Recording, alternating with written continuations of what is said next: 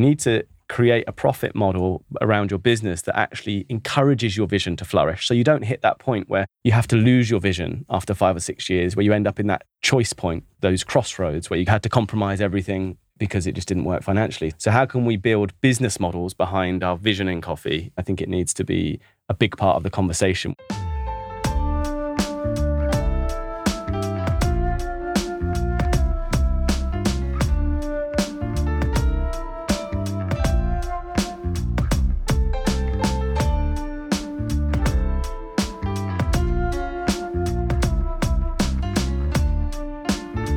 Welcome back to the Fifth Wave podcast. I'm Jeffrey Young, Editor-in-Chief of Fifth Wave.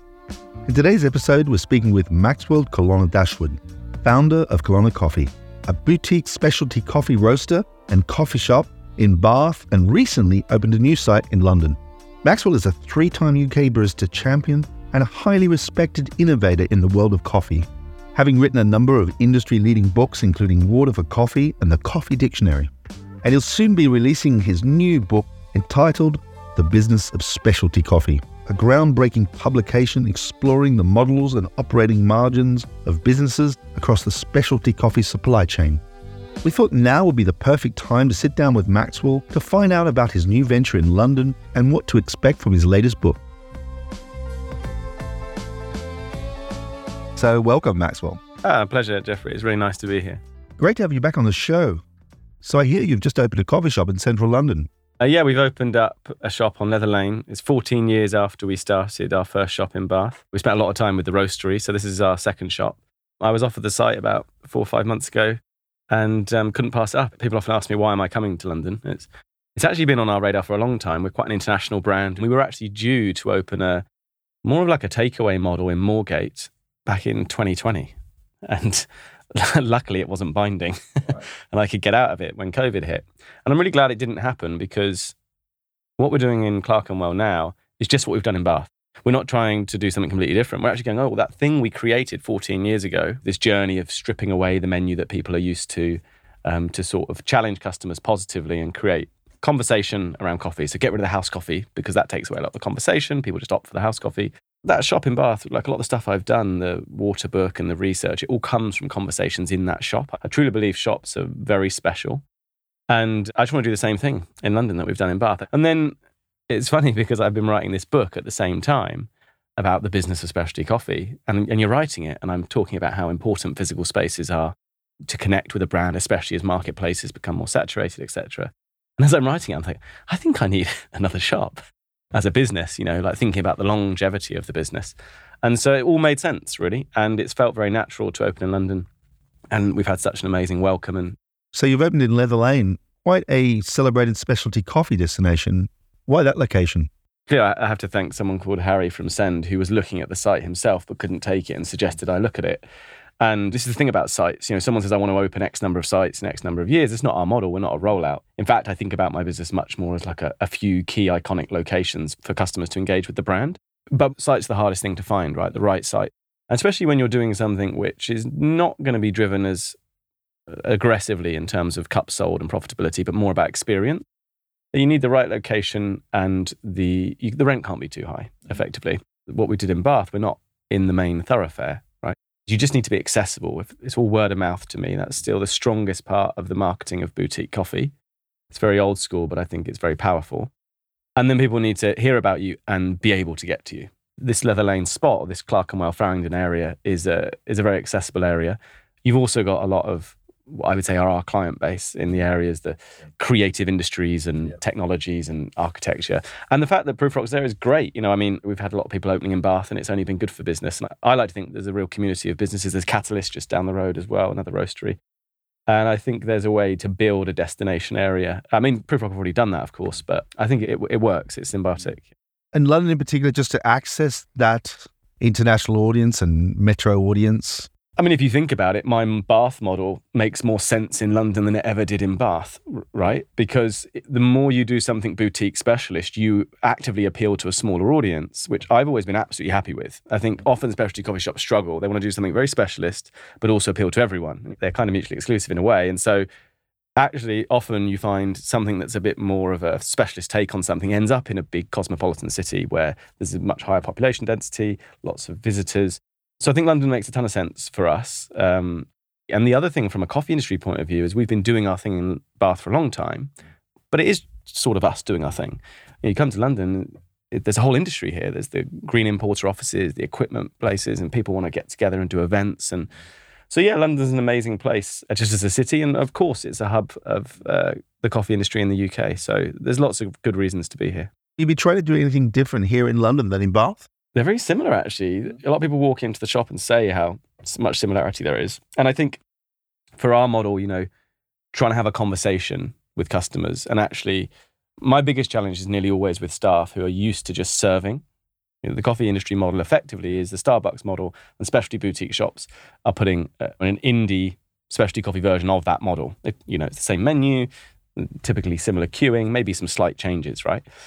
And so the fact that we're trying to purposefully challenge that a bit with our experience means that the staff have to be more hosts than servers. That's what you're putting the energy into, but it's also slightly slower. You're not going to get through as many cups as places that are focusing purely on efficiency, right?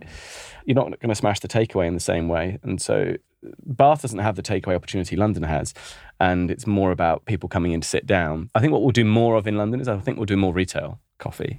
And I see the space as a client interaction spot. I think Bath maybe will be a little bit more cafe, and the London site will be more of a brand touch point with a bit more of a focus on retail. You've been pretty busy in those first few weeks. And I saw on socials that you're actually going to be opening an extra day. Was it originally going to be a 5-day affair and now you're already 6-day? I think in all honesty, it will go to 7 for the type of brand we are. Our best business is at the weekends in Bath. And I think it will be the same here in London. The 5 days a week was more to start something which is contained. And a lot of it's about bandwidth, right? For all of us entrepreneurs, we've got relatively small teams, lots of people doing a bunch of different tasks. And I think I've become more cognizant of that. Like, I have to think about my bandwidth. I have to think about how we work. Don't overstretch ourselves as a business. It's that idea of getting into a rhythm. We'll explore our opening hours, and I think we'll end up being open all 7 days. Post-pandemic, it appears that everyone's feedback to me is the same. Monday and Friday is much quieter than they used to be. Tuesdays to Thursdays are great. And I think if you've got a brand which is more of a destination, the weekends can become your strongest trading days. Is this the beginning of more sites in London or other parts of the country? I don't think so. But if I was to look at models of businesses, I mean, we've been around now. My original shop's 14 years old. The roastery was 2015. So we're getting 8 years there. And really, I'm questioning, how do I become a heritage brand that's relevant, right? It's very easy to be new and relevant. More easier. And so over time, how do you become heritage? I look at someone like Monmouth going all that time with the Roastery Cafe, the 2 sites, strong online sales and everything, like a cohesive boutique brand. It feels like this shop's part of that journey rather than a move to a rollout. But I wouldn't ever say never to other sites, but I don't think that's my goal. Now, you've got a new book coming out. When does it come out? It's self-published, titled The Business of Specialty Coffee. It will come out probably sometime in November. I think we're getting them all printed and bound, and they'll make their way over to us. So it's really exciting. I only came up with the idea, I have to give full credit to Darcy of Darcy's in Copenhagen. He's just written a book with his dad, who's a food writer. It's called Instant Coffee Shop. It's about getting a coffee shop open for a small budget in a couple of weeks. I reviewed a couple of chapters on water for him, and he came to Bath, and we sat down and talked about the business of coffee. And I had, lots of strong opinions about things that I felt were maybe typical narratives we hear and assume about the way the industry works, which often I think are coming from branding. So for a lot of us, a coffee company talks both into the industry and out to the customer about the way the coffee industry works to then tell you why their coffee is a solution to that industry business. And I think there's a lot of misconception. For me personally, I've always found business interesting, but I became more and more interested in business, and you're forced to be. And then it's actually a complex industry to figure out, and just questions like, okay, well, what is the target profit? What is reasonable? What is the goal? And how are things really working all the way from farming and growing, importing, all these narratives we have, what do they really look like? And as me and him debated them, he said, look, I think this is your next book. You should write. And I thought, actually, that's a pretty good idea. And at the time, I was doing a bit less. And I thought, yeah, I'll take that on. And I thought, This would be about a 40,000 word book on really just the basic economics and operations of coffee businesses. And then it just spiraled because you can't really talk about some of these topics without talking about other topics, like macroeconomics.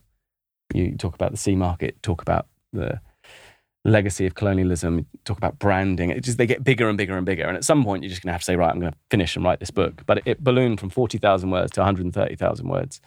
But it's been a great project. And there's a famous saying, when a teacher teaches a pupil, two people learn, right? And it's the same with the book. When you actually got to write it down, it forced me to really study the supply chain in a way I never have. And in a way, the book's a bit of journalism, which I hope there are lessons in there about how to run sustainable, successful coffee businesses. This seems very fifth wave, actually, in terms of like our sort of mantra, the business of coffee. Yours is the business of specialty coffee. Mm-hmm. Professionalizing an industry. There's a lot of people that are into specialty coffee because they're just into coffee. Yeah, passionate about the... And is this about a maturity of an industry now and helping this industry to flourish by a different take, a more business-like approach? Absolutely. I mean, it's interesting, right? Because a lot of creative people who are drawn to coffee in some way, or it could be like engineering people. It's just very curious-driven people, I think, are drawn to specialty coffee, and you develop a passion for this complex drink. And often those people, we don't identify as pure business people, right? And there's a great book called Atomic Habits about building habits. And one of the things in that book is about identity. So to build a habit, it has to be part of your identity. If you don't go to the gym, but you'd like to go, your current identity is someone who doesn't go, but who would like to go. And if you start going, your identity changes. You are now someone who goes to the gym. And I've said this about bottom line thinking, in that the underlying industries behind coffee, which are agriculture, finance, logistics, food manufacturing and retail, and hospitality, they're all pretty challenging industries, like highly competitive, relatively low barriers to entry, really. And I think you need to make bottom line thinking part of your identity as a business owner in coffee. And then just back to your point there, my father's a sculptor, and there's always this tussle between art and commerce, especially for artists. They don't want to do commissions, they just want to create. And I think there's a tussle for a lot of people who got into specialty coffee when maybe there was like a subconscious idea that they were opting out of getting a real job or working in a real industry, and it was all going to be wonderful to follow their passion. And several years in, only to realize that, in fact, in coffee, it's just as important, and in some cases more important, to be aware of the business side. And right at the end of the book, I have a little talk to myself, the younger me, as in, what would I tell me? And I say, you need to really focus on thinking about building a profit in here for the things you haven't yet decided you want to do, the ideas you haven't yet had. Because it was very easy to go, okay, I'm going to open up and I need to make this happen. I'm just thinking about today or tomorrow, and I can make it work. Of course, it has to be sustainable. And the younger me would probably get impatient with the older me and say, oh, yeah, I know I need to not lose money. I know it needs to be sustainable. And I'm sort of saying we need to go a step further. You need to create a profit model around your business that actually encourages your vision to flourish. So you don't hit that point where you have to lose your vision after 5 or 6 years, where you end up in that choice point, those crossroads where you go, oh, we started off to do this, but we've had to compromise everything because it just didn't work financially. So how can we build business models behind our vision in coffee? I hope that's one of the takeaways from the book. I think it needs to be a big part of the conversation we all have in coffee. And I hope my book contributes to that conversation. Just to really understand this bottom line thinking, does this mean the bottom line of the business in a financial point of view, or is there something deeper to that? I think the bottom line is deeper in that you can't achieve your vision if you don't have a sustainable bottom line, right? Right. And actually, you look at some very large, successful coffee companies who are doing more from an impact point of view because they're profitable. You know how it is being involved in charities, and if there isn't the budget there isn't the budget there, right? So how do you tie whether your impact vision, your cultural goals, how do you allow them to be integrated with being a profitable business? Well, I'm super excited to read it. I've been lucky enough to have a quick flick through the table of contents, and it looks fascinating. What else can we expect? I've sort of broken the book into 8 parts and then multiple chapters in each part. And really what I wanted to do is, you say it's the business of specialty coffee, but that title's supposed to be slightly triggering, right? Because, like I said before, a lot of people are don't want to see it as a business. But also specialty as a term, if we're going to use the point scoring term, Starbucks, Nespresso, everybody big and small, there's lots of companies buying and using specialty coffee. So I really define at the beginning of the book that what I'm really going to talk about is boutique specialty. So SMEs and indies and that whole space that we often refer to as this sort of third wave independent business movement. Then I pop into the second part of the book is about levers. So when I was trying to write this book, some people are like, oh, you just can't. It's too big a topic. And they're right. It is a huge topic and the book will fall short and there'll be things I get wrong and I can't cover everything. But I still think it's worth trying to broach that subject and have that conversation. And so the levers idea is that it doesn't matter where you are.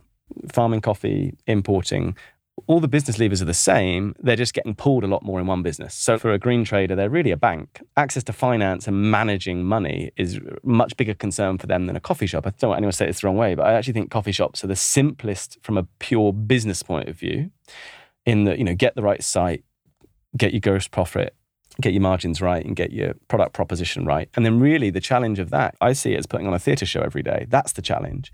How do you deliver an exceptional experience every day? And that is a business challenge, but it's not in the same way a challenge like managing the cash flow and the project management required upstream with those other businesses. From a coffee farming point of view, you're really investing money way back before seeing a return on it. And so this is my sort of point. You can start to have a conversation once you discuss the levers and say, well, how do they apply to a coffee farmer? How do they apply to a small coffee farmer or someone with more land? And that's the second part of the book. Third, we look at wider market forces. So we're all in a globalized market now, a neoliberal globalized market. So we're all affecting each other. So there's all those big topics, government policy, all these kind of things. I then go on to talk about branding and marketing. I talk about a big topic, the idea of values in coffee, like what do we think we're achieving from a values point of view with specialty coffee? Then I try and take all of that and bring it back in part 7 to business by business. Okay, with all of that in mind, let's look at each of the businesses in the supply chain. Just to be clear, the book really is focusing on businesses that handle the bean. So you also have businesses that orbit the bean, loads. A coffee machine manufacturer is a great example. They are a coffee company. They just make products for coffee. And at the end, I come back to I'm not a massive one for predictions and trying to guess the future, but I kind of try to do a little bit of that at the end of the book from a business point of view. What are some of the questions that you're kind of asking at the end of the book? We're all affected by the supply chain, right? Whether it's somebody farming coffee, and then that goes all the way through, right? We're all working with the same ingredient. So this macroeconomic trends are definitely something that people are trying to figure out. We're obviously talking a lot about climate change and in Latin America in particular, and that's often what happens with the coffee conversation. When we talk about farming, there's often big narrative around Latin America, but then of course it's very different in Africa or Indonesia or other growing regions. And so one of those narratives there is about, is there a divergence coming? A friend of mine, Stephen Dick, he was part of Virgin Active before they sold, and now he's a commercial director at Third Space Gyms, who are extremely successful in London. And so his talk was post-2008 financial crash, when we see these inflation and challenging economic times, the super boutique premium can continue to do very well and flourish, and then the sort of lower priced mass can do extremely well, and it's the middle that just dies, right? And so there's a little bit of this conversation in coffee farming is, are we moving to a similar area? And, without giving all the answers of the book, I kind of think there's a strong answer we are. But these are the kind of questions we're asking. It's like, what are the right economic models? And there isn't one, Each business will be looking at, does it focus? Does it diversify? Post-COVID, everyone's pro-diversified business, but that brings more stress, potentially. And these are the questions that everybody's trying to figure out. Hopefully there's some answers, and hopefully we can improve the questions that are being asked. Well, sounds like a fascinating book. Where's it going to be available? I'm just going to sell it off of my own Shopify website, where I'll also sell the other books I've done, maxwelldashwood.com. And I'll work with different distributors around the world as well. And it'll be obviously available at your new coffee shop in Leather Lane? You can pick up a signed copy in store in Leather Lane for sure. I'm really excited to see what people think, what people disagree with or what people take from it. And one final question for you. Is there anything you learned from the process of writing this title that you didn't know before? I hope by some of the other answers I've given you, it's clear that I learned a lot and I'm still learning. I think for me as a business owner and operator, it definitely helped me clarify some of my strategy or what I think we're about, our why and our how and our who. And it helped me make some decisions about what I want to do in coffee and what I want to do with my businesses. But I also learned there's a lot of questions that are unanswered that we're going to have to find out together as an industry. As every project I do in coffee, I was really pleased by and excited by the fact that we are unique as an industry, I think, in that community approach to trying to do good things and run better businesses and have more impact. So I think I felt very positively about coffee as an industry after writing the book. Maxwell, thanks for joining us here today on Fifth Wave. And that's all for this week's Fifth Wave podcast. Please subscribe to Fifth Wave wherever you get your podcasts. And if you've enjoyed this show, please recommend us to a friend or colleague. And if you want to stay informed, visit worldcoffeeportal.com to get access to all the latest global coffee news, including the weekly coffee dose, our newsletter collecting all the big news stories of the week in coffee. And to pre-order Maxwell's latest book, head to maxwelldashwood.com. Links are in the show notes. This episode was recorded in the one and only Serendipity Studios in glorious Camden, North London. It was produced by myself, Jeffrey Young, Hannah Heath, and sound engineering by Chris Bristow. And this week's song, in collaboration with the Coffee Music Project, is In Love Again by Paul Mal. And until next time, stay safe, stay passionate, and stay caffeinated. Damn, but I'm back. Hey, yo. Why? 'Cause I'm in love again. Ooh, ready to restart again. I wanna play the game, so tilt me in the Queen of Hearts, please. You can't stop me. I got hot hands, 'cause I'm in love again. Why take your chances? You'll never win. Ask me again tomorrow when I'm heartbroken. Take your chances if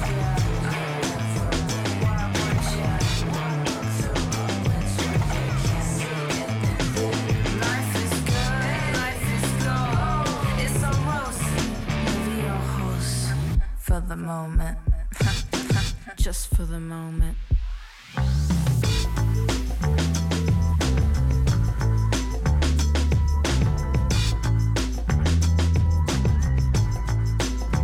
This is too complex.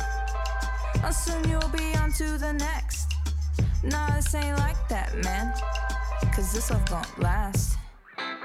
And so it seems to you that I'm going too fast. But give me that speed, babe, and put me on a track. Take my chances on you. I'm in love, I'm a fool. And I know what you are thinking, that I fall in love too easily. But I know me, I'm a passionate type. I like what I like. I don't have a type, no, 'cause I'm a motherfucking lover. And I'm in love again.